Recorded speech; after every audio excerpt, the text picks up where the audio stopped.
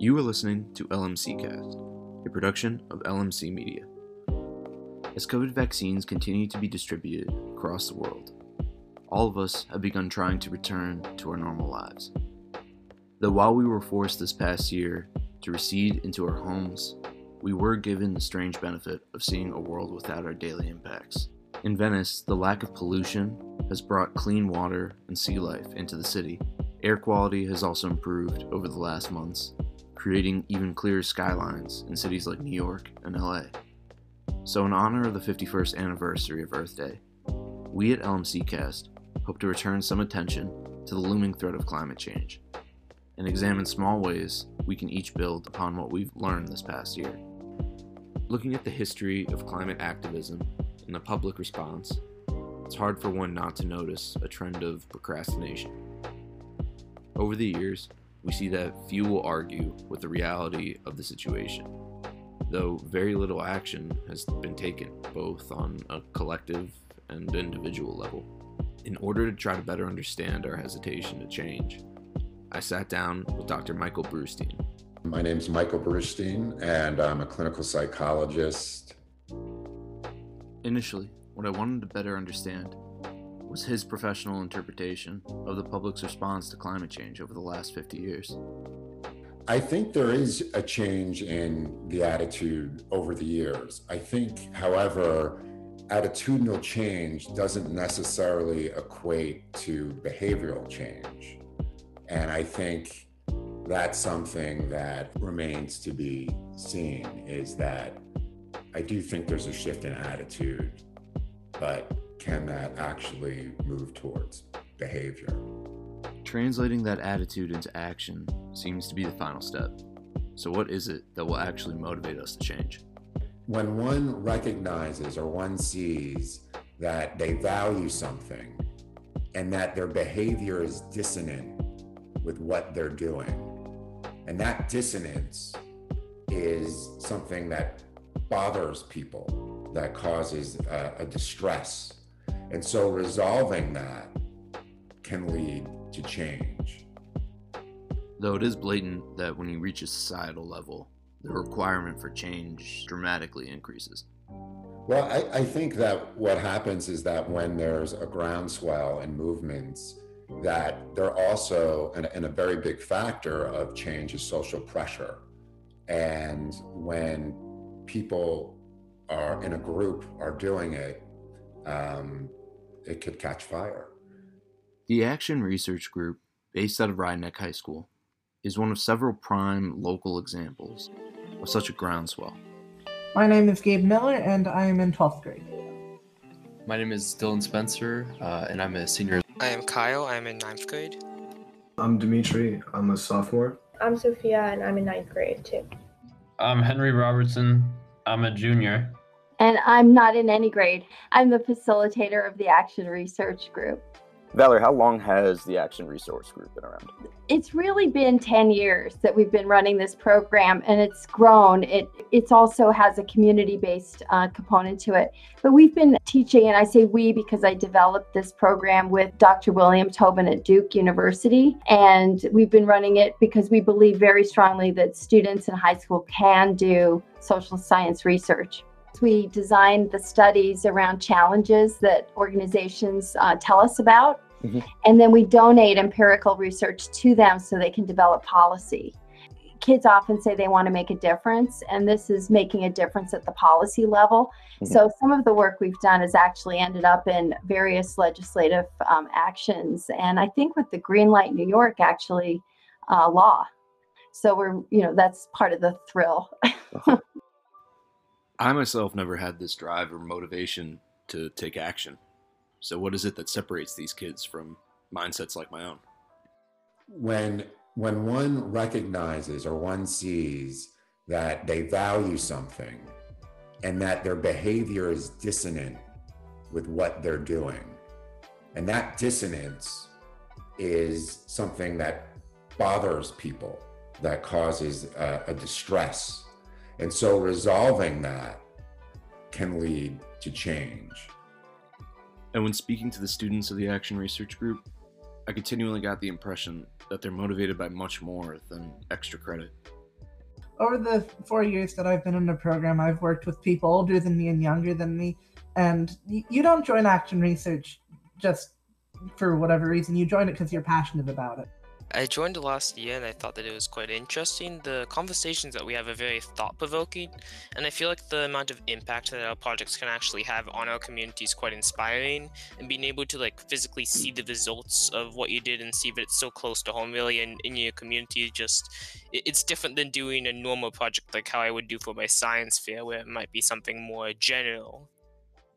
But beyond the importance of raising awareness about these local and global issues, they'd clearly come to learn how to analyze and disseminate facts versus opinions, something which I imagine is rare to find in such an age group. I feel like just all these projects in general sort of reinforce the importance of research, because when you research something and you write out a paper or a survey or whatever you have, like people take you more seriously and they take whatever study you take seriously, and then they can implement whatever idea you had. I just feel like this program sort of like reinforces the importance of research. Sometimes I'm talking to my friends or something and they'll just say something like 80% of people are, believe this. And I'm like, okay, where'd you hear that from? And they're like, oh, I don't know, I just kind of heard it. And then I don't want to feel like a rude person, and I still love them. I just think that this group is so valuable because there's so much information thrown at us, more than previous generations. So I just think it's really important for kids to be able to decipher between these things, know how to identify a source. And that's something I think we all kind of have learned. As a result of their focus on facts over clickbait, they've been able to bring awareness to commonly overlooked issues. So the Village of Larchmont recently passed legislation that bans the usage of gas-powered leaf blowers starting in January of next year. Both municipal leaders mentioned that. We found it super interesting, mostly because leaf blowers aren't considered an extremely detrimental piece of technology regarding emissions, though they are, and they also have an extensive list of other ways in which they hurt the environment. Things like bringing up particulates, as well as the vibrations and noise that come from them, and the extensive damages to the nervous system of those that operate them as a result of such. We took that and decided that it would be valuable to survey community members about their awareness of and willingness to support further legislation regarding gas-powered leaf blowers. What surprised me most was how the content of their research clearly illustrated the cognitive dissonance that Brustein had explained to me, and just how ingrained it was into our daily habits. I think similar to the survey that we did on climate change, we once again encountered a situation where, self-interest is really at the forefront of people's actions. So, people might understand, and I think from our survey, we learned that people do understand that there are negative implications when you use a leaf blower, a gas-powered leaf blower, but the willingness to change. So, that was really our core feeling, was that homeowners understand the problem. Many of them vote, but when it really comes down to the wire, they don't want to have more restrictions. And it could be that they just generally don't want government interference in their lives, or it could be that they really like having a clean lawn. And, the rationale is that it's only for a half an hour, it's only for an hour, how bad could it be? So they're thinking more in terms of the me and not so much in the we. Along that same vein, we went through our survey respondents, and we had a question about how aware somebody is of the harms associated with leaf blowers, and if they're aware, to list them. And so we went through and we took everybody who said yes, they're aware, and even gave examples such as noise, or they can cause allergies, they're loud, etc. Some of them might not be true, but at least these people are thinking about them from the perspective of what are the harms of leaf blowers. And among that group, 13% still believed that there should not be legislation to oppose them. We deliberately didn't include the social justice aspect of the people operating the leaf blowers. We wanted to see, we discussed the survey extensively for weeks, because although it's a fairly simple survey, it was parsed out to get certain information that we felt would be helpful. And we didn't mention the operators, and nobody else did either.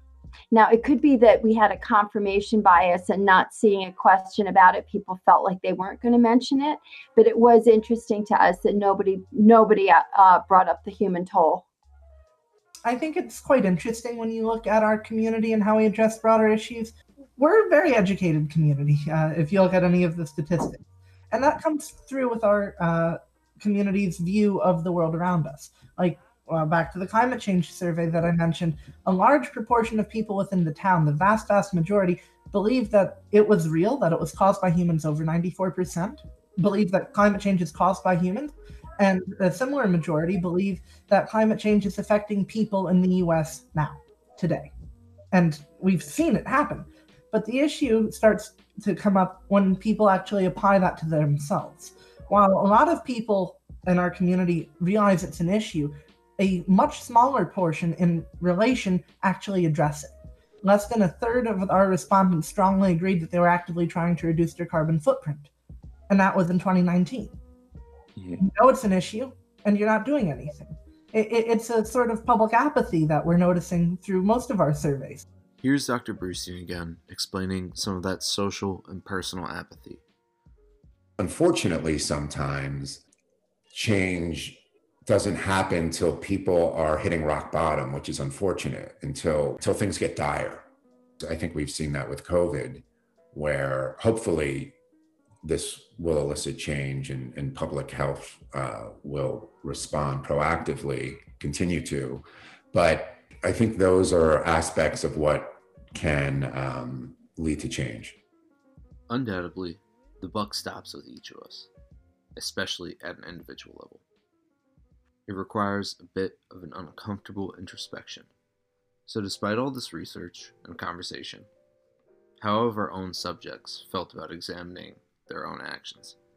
Do you do much in your lifestyle to combat climate change? I could do more. One of the things that I think that I could do and that I think would help others as well is making steps to making it easier. Making steps where it can be fit into my day, where it's structured, where there's a conscious plan, where it doesn't feel disruptive. With our environmental concern, a few Rennick students who are now in college and I started this program called ASAP Scraps, which is a curbside food scraps recycling program. Essentially, every week we have a driver go around to, it's about 100 houses now within the village, and pick up food scraps which homeowners separate from their trash. And that's to increase the existing compost system which the village has set up. Yeah, I did a TED Talk last year with Dr. Fight and a bunch of other kids, some who are actually in action research now. But yeah, my TED Talk was about cutting down on my clothing consumption and trying to make my clothing consumption more ethical. I feel like I'm the type of person who never really thought about that, but somehow I just have so many clothes, and I was just reading so many things and feeling so guilty that I thought I should not guilt trip people into saying stop buying clothes altogether.